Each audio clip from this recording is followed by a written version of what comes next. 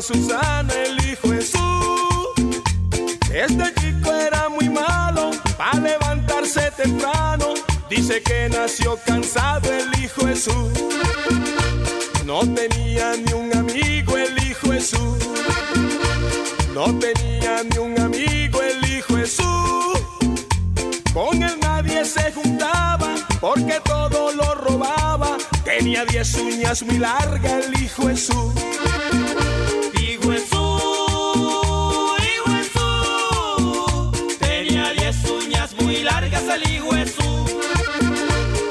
Jesús, hijo Jesús, tenía 10 uñas muy largas el hijo Jesús. Oye, ¿y ese hijo de Jesús es del Beque?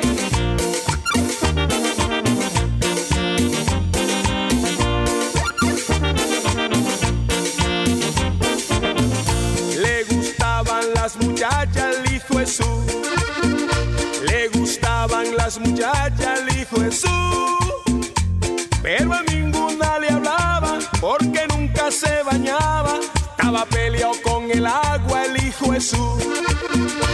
Le gustaba gastar feria al hijo Jesús. Le gustaba gastar feria al hijo Jesús. Y la feria que gastaba no sabía dónde la agarraba porque nunca trabajaba el hijo Jesús. Hijo Jesús, hijo Jesús, le gustaba gastar feria al hijo Jesús. Hijo Jesús, hijo Jesús, le gustaba gastar feria al hijo Jesús. Y ese hijo de Jesús se la sabe.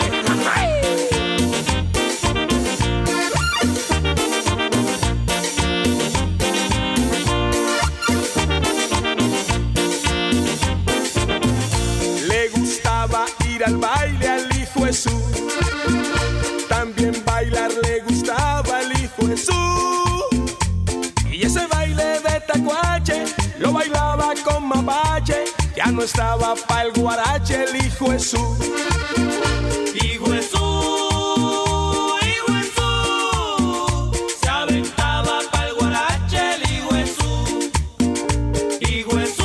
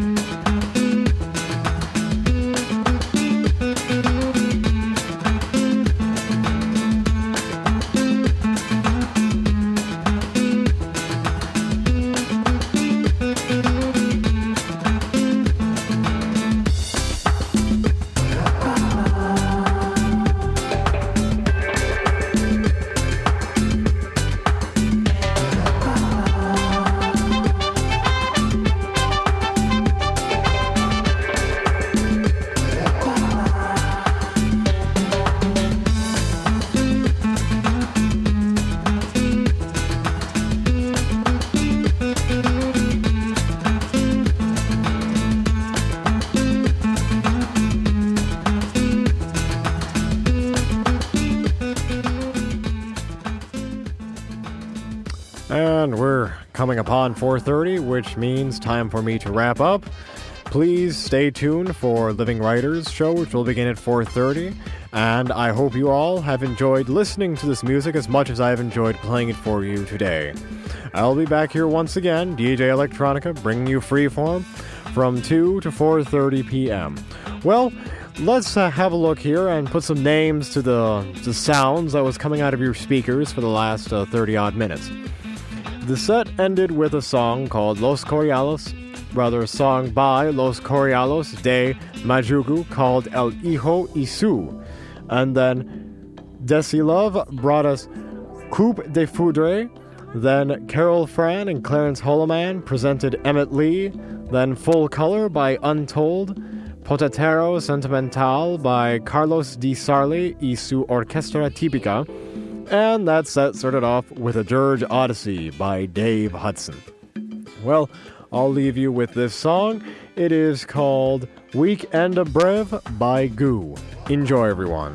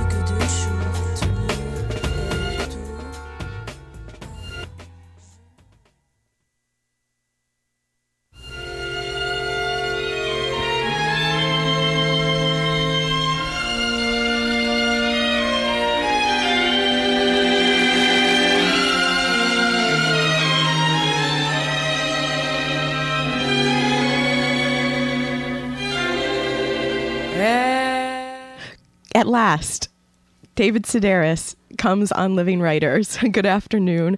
I'm T. Hetzel, and you're listening to Living Writers. And today in the studio, David Sedaris. Welcome, David.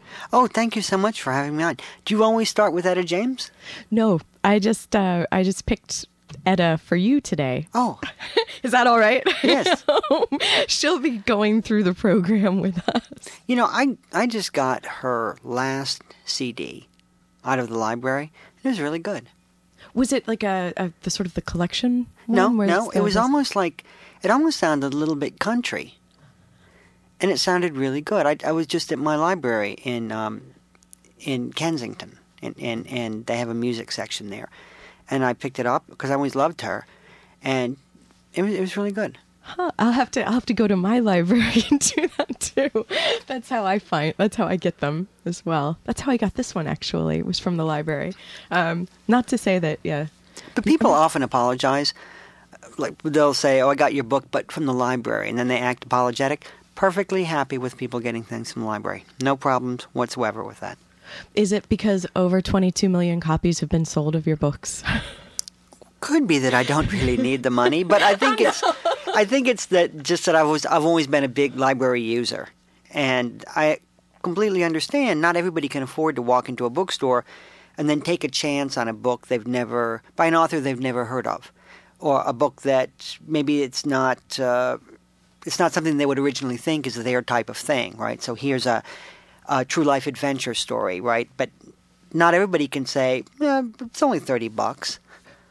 Right. So, right. But one thing I don't believe in is I don't believe in people who reserve books at the library. I don't think that's fair. I think you need to go to the library and take your chances along with everyone else. I don't think it's fair to call the library and say, oh, I want that new, I don't know, Frank McCourt book. Put it aside for me. But then isn't it sort of like, aren't they sort of getting theirs in a way because then they have to wait forever until they can, because they're 125th on the list of people who want No, but I think book. there's the type of person that makes sure that they're always on that list. That's true. Like I think they get Publishers Weekly, and they see what's coming out, and then they call their library and reserve it right away. Or ask them to even order it, probably. Or, well, no, hopefully the libraries are buying it, right, if it's in Publishers Weekly.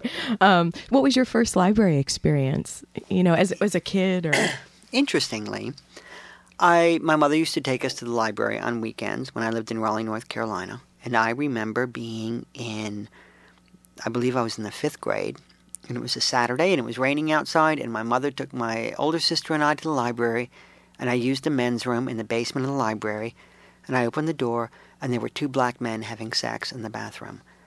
And they didn't threaten me in any way. I frightened them, and they left shortly afterwards. But I remember thinking, I'm not alone. I'm not the only one. I always thought it was my idea to do that with another guy's penis. I always thought that it was just completely my own private idea. And I thought, I'm not alone. you could be going to the public library more often. Suddenly your mom was like, why are you so... But that's a huge David, you're not thing. even finishing the books. No, it is. I don't mean it's a huge thing to learn at the library. Because at that time, in North Carolina, there were no books about homosexuality. There were no books by authors who were admittedly homosexual. So it was easy to get the idea that you were the only one on Earth. I had no access to any kind of pornography. And again, when you're in the 5th grade, it's not like you're practicing. But I knew that my interest in other guys was not shared. In the same way, right? Yeah. So the public library. Yeah. So I learned fond memories. I learned that, and then I would have to read things for school, and I would do it, but begrudgingly.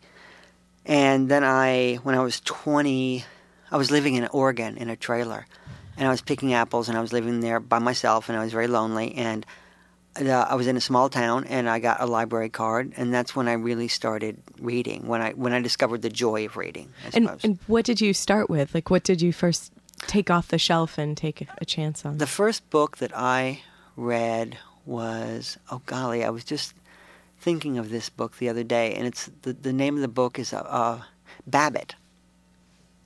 Babbitt. Is it? Was that? Like Upton Sinclair? Yes, that sounds Sinclair. right. The host of the literary show should probably know this. I know. I wish you were here today. I read The Jungle. And that's, okay. That's Upton Sinclair, definitely. Yeah. Oh, so serious. So I started reading things that you were supposed to read in high school. Right. And then I sort of gravitated, and they had a shelf of new books, and there was a book by this fellow named Raymond Carver. Who and from that region too, right? But I'd never, I didn't know anything about him. And I think when I picked up that book and I read those stories, I remember thinking, this seems possible. Mm. But he was very deceptive that way. He made it look incredibly easy. His sentences were very short. He repeated words a lot. He made it look like anybody could do it. Then, of course, when you tried, you realized, like, oh, that guy's. That guy knows what he's doing. And getting the emotional quantity through without it ever being with a 2x4 over your head. But then reading his books and then looking at the back of his books, and then I would see who blurbed his books. right? And then I would That's a go weird read thing. their books. Oh, okay. And then, so that led me to Joy Williams, which led me to Tobias Wolff, which led me to Barry Hannah, and on their book jackets as well then. Right. As well. And I didn't realize at the time that the people who blurb your books, those are actually called friends. The people who blurb your books. But I liked him and I liked his friends. And I read like that for years, just one person leading me to another, to another, to another. And again, that was all library reading because I couldn't afford. When I moved to Chicago, there was a bookstore in my neighborhood called Unabridged Books. And I remember Richard Ford came to Unabridged Books, and I could not believe that I was going to be able to see in person this man whose books I so loved. And Tobias Wolff came, and I literally sat at his feet, right? Which is where I belonged. Right? I belonged. But was that weird? Were you the only one up there at his feet? Or? There were other people, but I was convinced that they did not understand him the way that I did. And I still am convinced that nobody understands him the way that I do. Still. Yes. I mean, that's a bit how that fanatic, is, right, though, David? No, but you know how that is with certain... It's interesting. It's interesting how that is with certain public figures, right? I'm convinced that I'm the only one on earth who understands how good-looking Matt Damon is. I don't think you know that Matt Damon is good-looking. Right. I don't think that you appreciate it. That's true, because he might not rank in my top 10, perhaps. Well, I don't think... And then I learned how to work the computer, and I found this site called I Met Matt, and it's all these people who write in about meeting Matt Damon and, going up to him in a restaurant or whatever. And they don't know what they're talking about. They don't understand Matt Damon. They don't have that connection. Like, you have the through line to his soul. Not just his heart, but his soul. I've never met the guy. I've never seen him. I don't know anything about him. I haven't seen all of his movies, but I'm convinced. The same way I'm convinced that Whoopi Goldberg, okay, I saw her Broadway show, the first one she did, on videotape. I saw it I don't know. I bet I sat through it 50 times. And if she does things that aren't very good, like if she's in Hollywood Squares or whatever, I feel like I'm the only one who knows what she's really capable of.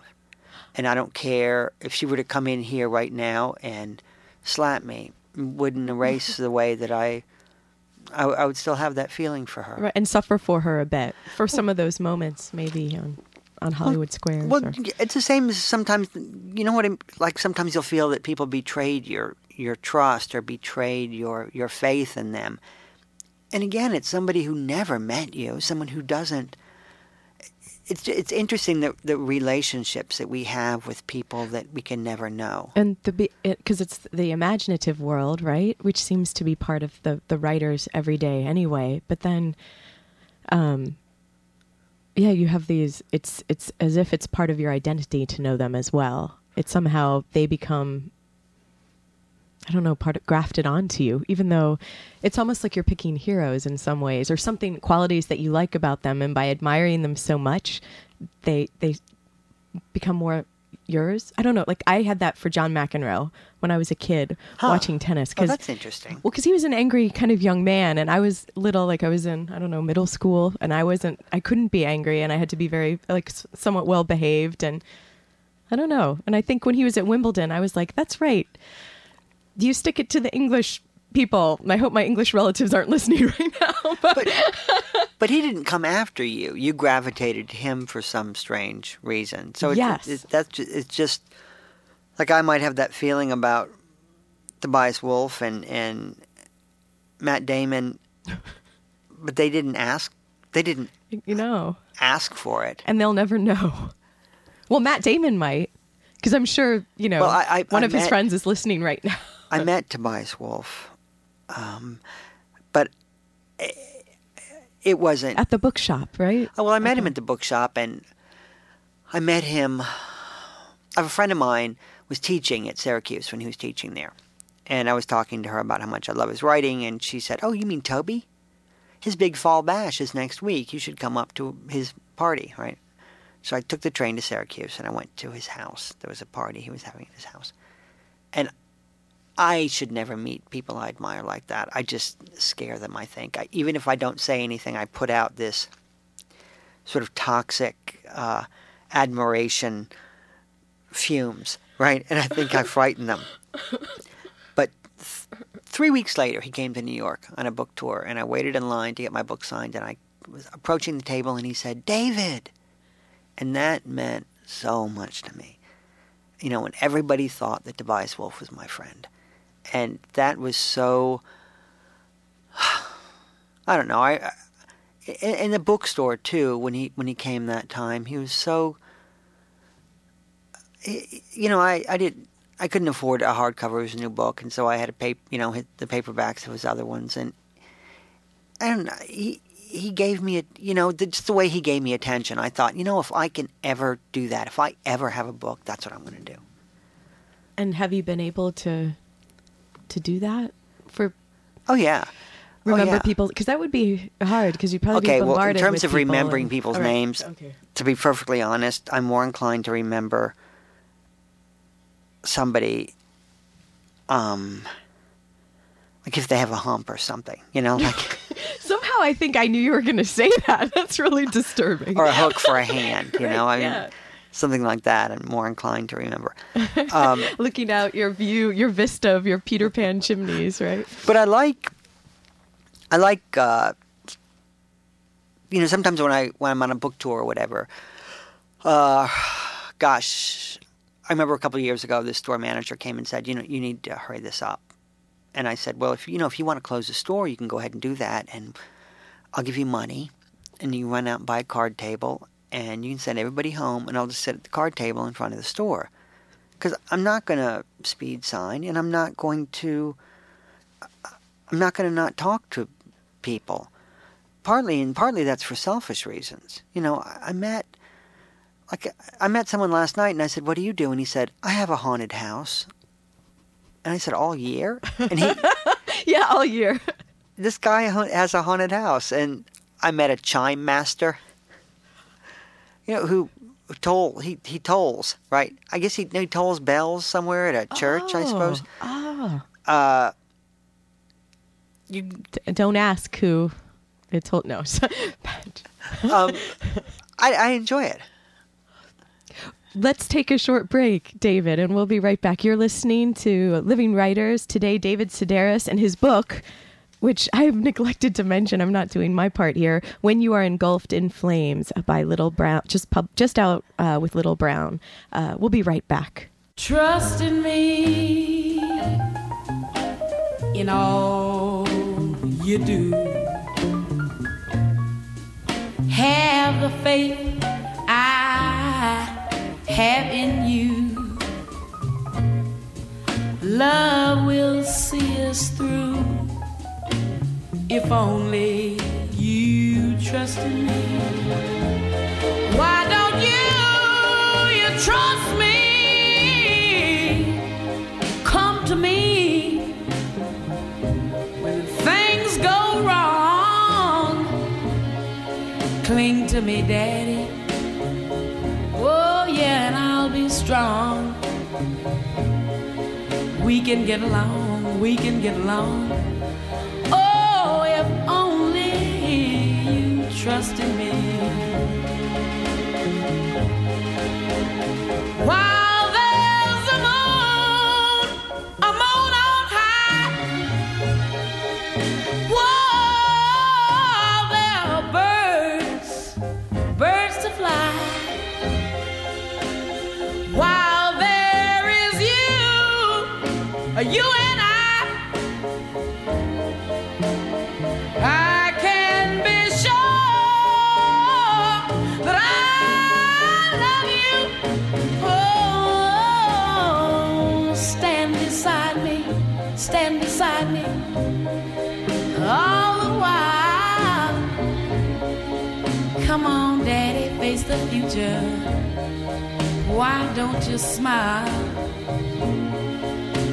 Trust in me, and I'll be worthy of you.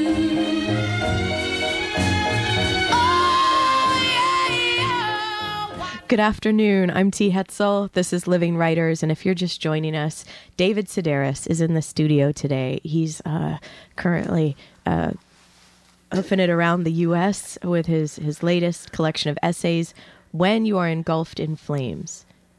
When You Are Engulfed in Flames. And that's to the longest story, doesn't it? Or is it Yes. some more in the smoking section? Yes, I was in Hiroshima, and I was in a hotel, and there was a book in my hotel called Best Knowledge of Disaster Damage Prevention and Favors to Ask of You. And then it was broken into little chapters, paragraph-long chapters. When you check in a hotel, when you find a fire, and when you are engulfed in flames. Oh, but such a different meaning with where you found it, too, right? Right. Yeah. When you think about it in Hiroshima. Yeah. But it's funny, too, like that you would be engulfed in flames and you'd think, damn, what did I read in Wish that book? What did I read in that pamphlet. book? But you seem to have a steel trap. Like you're rattling off these long pieces of, like titles and name, and you do it in your book as well. Like one of them I thought was great when you said that when you bought the medical forensic dictionary or book that showed different deaths. Medical legal investigations of death. Yes, and you said that the captions you thought were priceless. They could be made into poems. That was like one of your extensive mildew on the face of a recluse. I was thinking about that for the title of the book, but you'd have to have the picture, and that could be expensive, right? Like the royalties on that. No, well, but this book, right, which seems to me it's a Van Gogh painting, the cover, and I saw it many years ago at the Van Gogh Museum. I saw the postcard. I've always wanted to go there. Well, I just saw the postcard, right? Because I just like museum gift shops, and I thought when I saw it, I thought, oh, I'd like that as my book cover, and it's a picture of a skeleton, from the shoulders up, smoking a cigarette, right? But getting this on a book cover was so hard that getting a dead man, a dead recluse with extensive milk going on his face, I can't imagine. That would be a breeze. That would have been so hard. They never would have let me. But I think extensive mildew on the face of a recluse, I think it's a really good title for a book. Did you memorize the poem the subsequent poem you wrote from that? Oh, behold the recluse, looking pensive. Mildew, though, is quite extensive. On his head, both aft and fore. Mildew, though, is obviously I don't quite. He maybe should have got out more. Maybe That's it. I wish he maybe should have got out more. Yeah, that was the nice pacing there. The shoulda. But so are you also writing in other genres, because you've completely got this one nailed, obviously, and the This American Life pieces that you do for NPR. I've been working on these stories. I'm working on a book about little stories about animals, right? So I want to call them fables, but fables I think are a lot sharper in their morals. These are a little bit fuzzy near the end. And they are all around the same length. Fuzzy fables.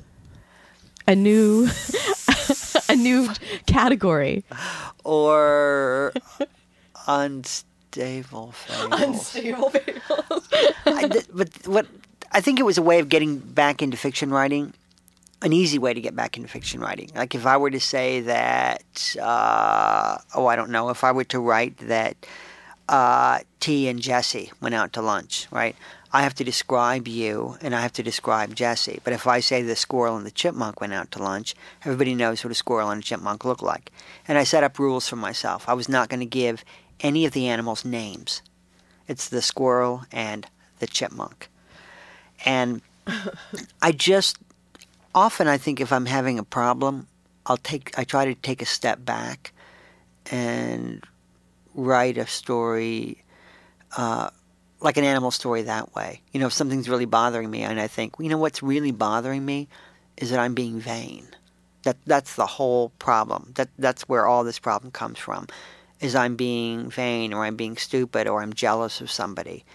So, it might be a present situation in your life, not Yes. related to what's happening in the writing itself. No. Okay. The present situation in my life. And then I'll just sort of use these stories as a way of making fun of myself, I suppose, and lightening my burden that way. Like I just finished a story about a really ugly fox. And then I finished another story Nice about one. a male ladybug. Nice. And then after I wrote about the male ladybug, I remembered that movie Bugs. I haven't seen that. It's but that I know what that you mean. Pixar movie. Mm-hmm. And then I thought, damn it, because there's a male ladybug in that. So I thought I could change it to a male damselfly or a There's- female man of war.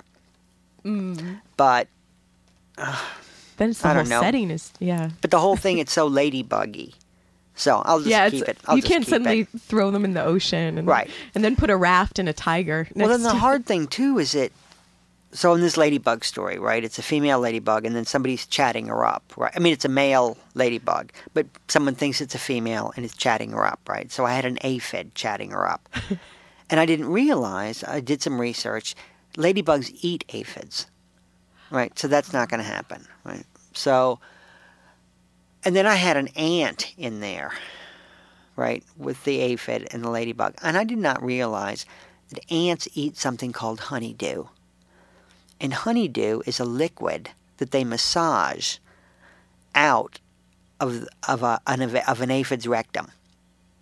An ant will massage an aphid's rectum and then get the sweet juice out of it and then live off of it. But it doesn't, it's like milking the aphid's butt. right. Basically, is what it does. That's a good visual there. Good for radio, David.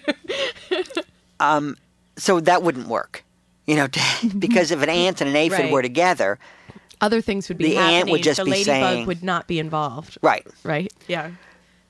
So, or the story about the fox. I thought, okay, the fox's sister she was sexually assaulted and she had a baby, right? But I didn't realize foxes just can't have babies whenever. Like there's a time of year when foxes have babies. So that meant I had to switch the season in my story. So, There's always something, even though you think it's fiction, right? well, whenever you publish a Or story, like in the New Yorker or whatever, you've always got some little expert out there somewhere, right? And they're always the first person. Like when I get back home, there'll be a stack of letters from grammarians who will have found typos or grammatical errors in my book, and they love to write you. But why don't they just write the publisher? Because that's their deal. Like your gig is coming up with the content, and it might be something you intended as well. It right? could be. No, they want you to know. Like I wrote this thing in the New Yorker. I gave the commencement speech at Princeton a couple of years ago. So I wrote this thing in the New Yorker. It was basically my commencement speech. What I've learned? No. Yeah, Oh, yeah. That It's called What I Learned. And I got a message on my answering machine in London. And this guy looked me up and he said, I am so sick to death of your and the New Yorker's constant H and Y. H and Y, what was it he said? Not backstabbing, but something like that. And he went on and on and on and on. And I realized he meant Harvard and Yale. So this guy sees a pattern in the New Yorker. A conspiracy. The New Yorker, right, is against Harvard and Yale, and I'm part of that conspiracy. Right. But it was funny that he said anti-H and Y. Because in his world, of course, everyone would know what that meant, right? Like in his Right. narrow world where he's kind of hemmed in by all the ivy. But you hate to make, I mean, he was just a nut, but like just in terms of a regular story, you hate to make that sort of mistake. So Yeah. that's a good thing about having things in the New Yorker because like I had this story about spiders in the New Yorker and Was that April in Paris? Yes. Is that one? Okay. And my fact checker at the New Yorker contacted me and said, all right, well, you've written in this story that this spider is the size and shape of an unshelled peanut. And it's actually not that shape. So I suggest you change it to something else. And I said, no, a peanut's something that you can have in your mind and the color was right. Yeah. And so you kept it. Because I think I remember you saying peanut in here. And I'd written that the spider became obese and her feet tore holes in the web. But Oh, right. that doesn't happen either. But that's just what we call a joke.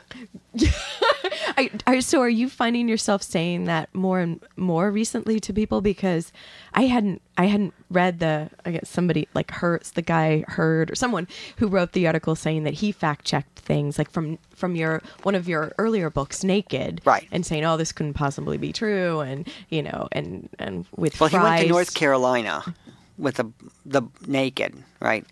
Thinking hitchhiked with a quadriplegic indeed. Found out I hitchhiked with a quadriplegic. Nudist colony indeed. Found out I'd been to a nudist colony.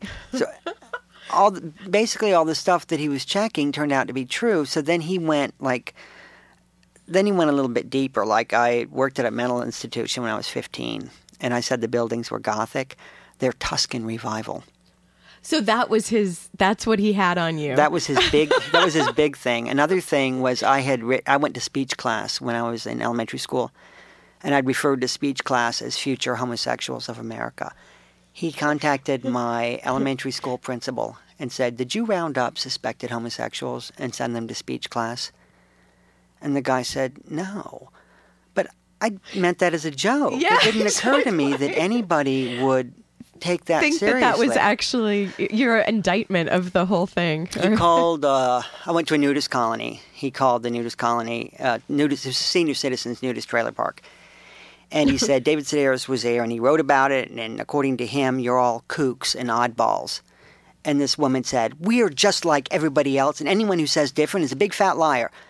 Well, she was naked, sitting in a room with their full-grown son. I mean, if she was like everybody else, she'd have had her clothes on.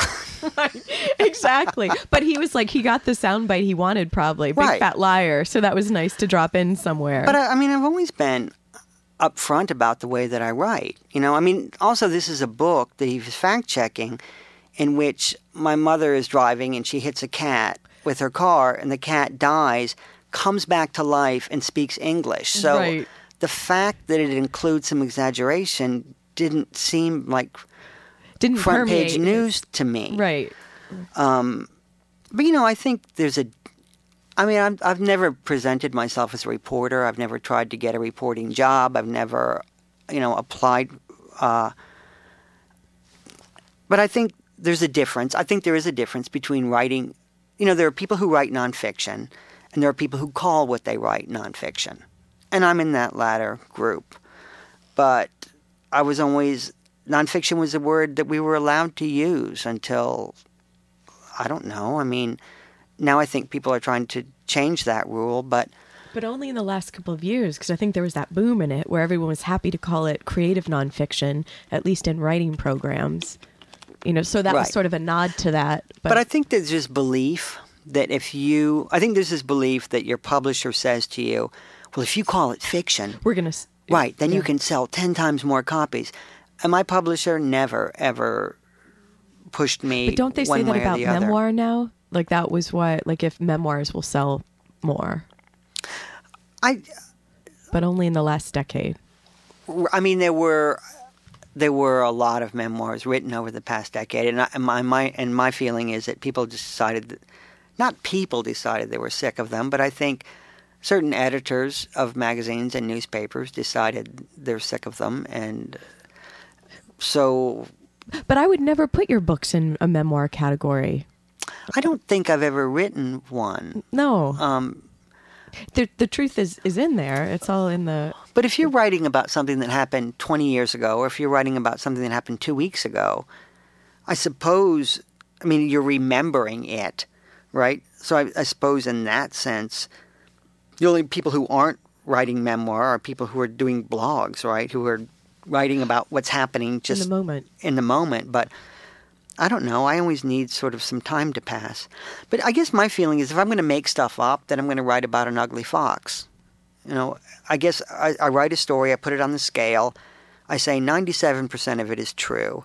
And that's an acceptable level for all kinds of drugs and fuels and stuff. It's really high acceptable for cocaine. Do you know what I mean? If you had cocaine that was 97% pure, that's really great. But I wouldn't... That's a good way to measure writing too, David. But I guess there are people who would say, okay, well, if that 3% isn't true, then you need to call it fiction. But I don't think for 3% I would call it fiction. Because that seems untrue to say that then. Well, I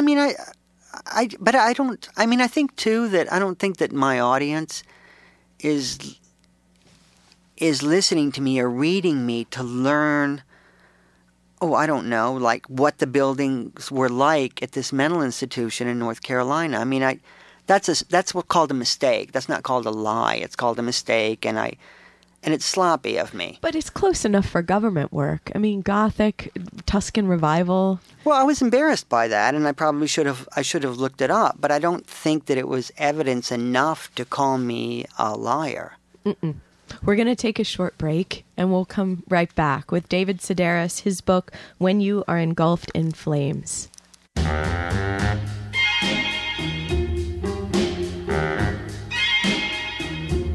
All I need is someone like you, my dearest darling. Please love me too. Within my heart, I pray your answer's yes. I'll make your life full of happiness. Welcome back. If you're just joining us today on Living Writers, I'm speaking with David Sedaris. I should have mentioned that this is a taped show, so June 9th. But David, thank you for coming to the studio and talking to me while you're on tour for the book. Yes, I'm on a book tour. You're sort of at the beginning of it, right? I started a week ago. Okay. But I like a book tour. Like it. Well, I mean, I think if you go on a book tour and there are 8 people in the audience, I think there's nothing harder on earth. But if there are 800 people, it's easy. But the 8 people thing, that doesn't happen to you anymore, does it? I wouldn't think. No. Okay. All right. Because I don't want to sit here and feel sorry for any reason at all. No. But I think it's still like, I don't know, but if it's 8 people, that still could be like, they could be the most intelligent or phenomenal. Well, that's what you would have to tell universe. yourself. But, you know, when you're in a bookstore, right, if you're reading in a bookstore, what you want is, whether you're in a bookstore or in a theater or anywhere, you want people to listen and pay attention. But if you're going and then there are people like, who are just there shopping and just sort of looking at you and walking away or talking on their cell phones. Or That's someone's really humiliating. making espresso too, Right? Or they don't turn the intercom system off. Or it's. I went to the Philippines on a book tour a couple of years ago, and I did an event, and it said, "Oh, you're going to be reading at the such and such mall, Makati Mall, right?" So I thought they meant a bookstore in the mall, but they just meant the mall. Like there's a fountain, and then I'm next to the fountain.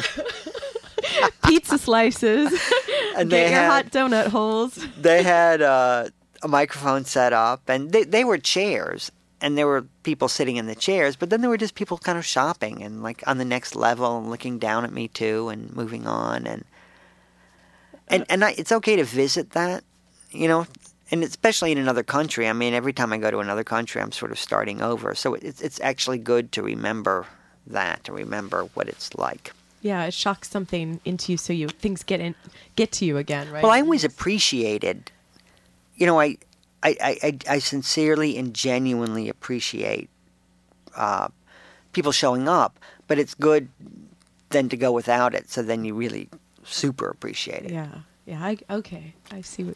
Well, let's talk a little bit about your story in When You Were Engulfed in Flames. That's Amore, where because actually when I teach college writing here, some terms, not every term, but and I use one of your stories from Me Talk Pretty one day to when we're moving from when the students, I'm trying to show them, we start with details and then we move into considering voice, and which is kind of exciting, I think, for college freshmen because, you know, the 5-paragraph essay has sort of pounded quite a bit of voice out of there probably. But anyway, so I was thinking how your story, because I'm sort of fishing for stories for other future terms, and I was thinking That's Amore is a wonderful character study because it's about a former neighbor of yours, Helen.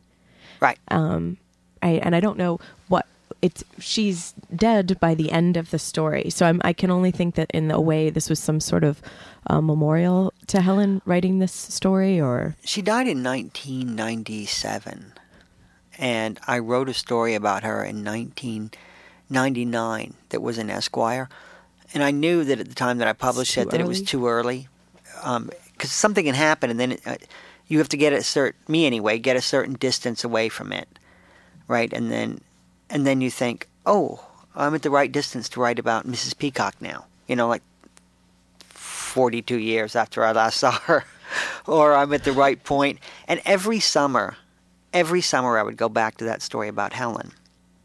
And I think I just had to be able to put her in a certain perspective. But she was a neighbor of ours, and it's interesting, like someone said a few days ago, why were you friends with that horrible person? And I said, what horrible person? I mean, she did a lot of really heinous things, but she was funny. And you don't ever want to write, so-and-so was funny, she made me laugh. I think it's best to just show them being funny. And to me, I did show her being funny. But if that's not your idea of funny, I can't help you. right? I can't help you. I mean, if you don't think that it's funny to attack a deaf mute, I can't help you. And how she actually threw her shoulder out in the process. And that was one of the more tender moments in the story. The day after, when you were rubbing the Tiger Balm on her. Yeah, that was great. That was, no, I think, but that's what I think is wonderful in these details that you choose, because also writing about something that's emotional, with this gravity, like how do you write She Made Me Laugh? You don't do that. You piece together these moments, these They're sort of vignettes, stories. actually. I mean, it's all stuff that I had in my diary. I mean, and then it became a question of what to remove, because there were quite a few things about Helen. And what are connected to deepen what you mean from the story, right? That's what you would keep. Is that what you do? Well, there were other things about Helen that I think if I'd written that people wouldn't forgive her. They wouldn't be able to forgive her. I could forgive her because she lived right across the hall, and it was too uncomfortable to go without talking to her. I didn't want an enemy that close.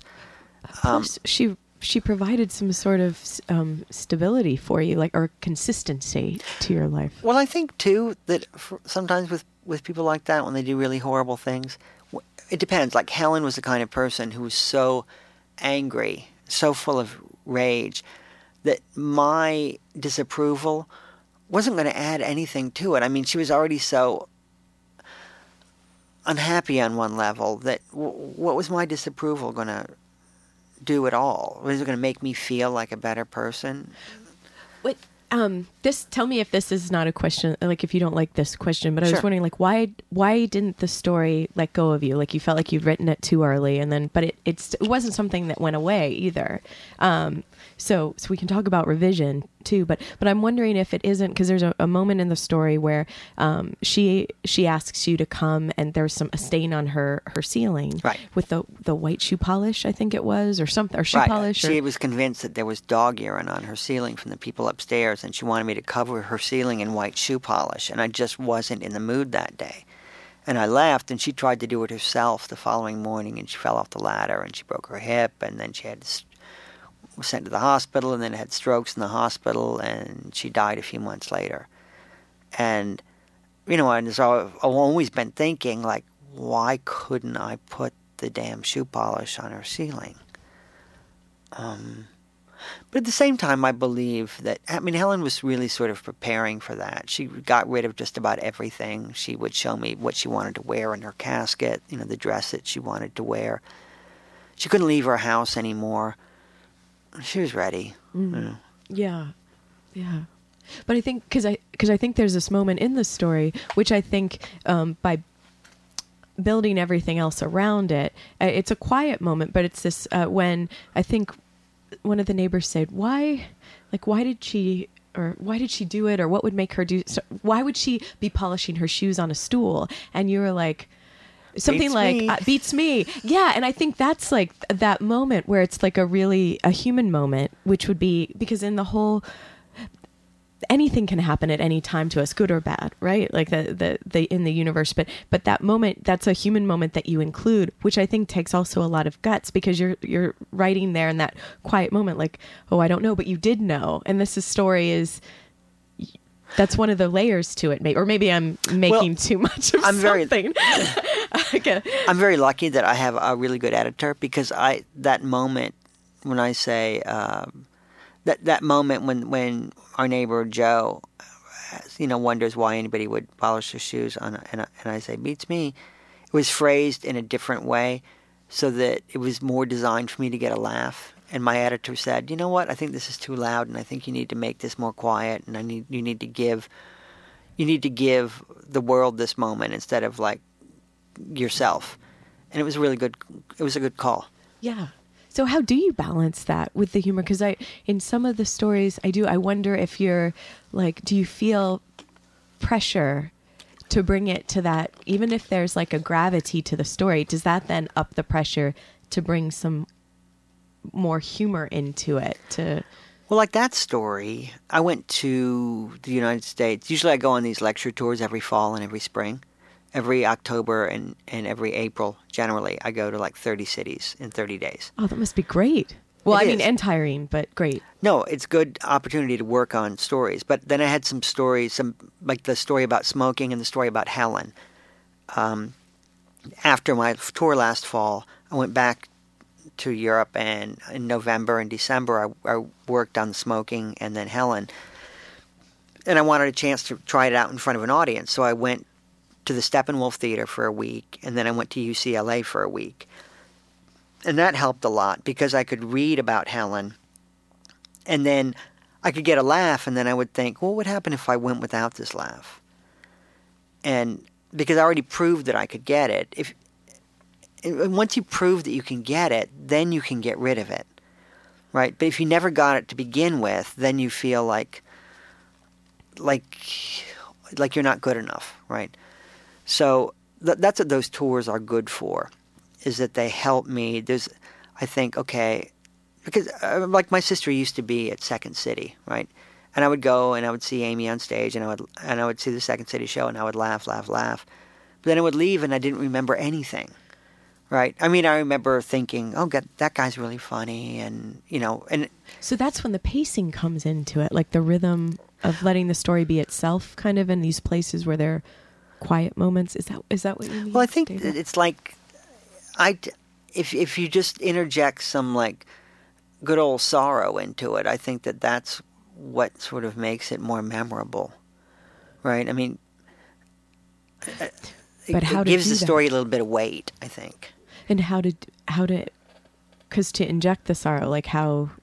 Well, with Helen, it wasn't like, it was never formulaic. I mean, it was just sort of already there. And then it was just sort of, I've never driven, but I think it was sort of like letting your foot off one pedal and laying it on the other or whatever. Or taking both your feet off the pedals and realizing, oh, that's what happens now. That's what, I mean, it's the natural momentum for a moment, or?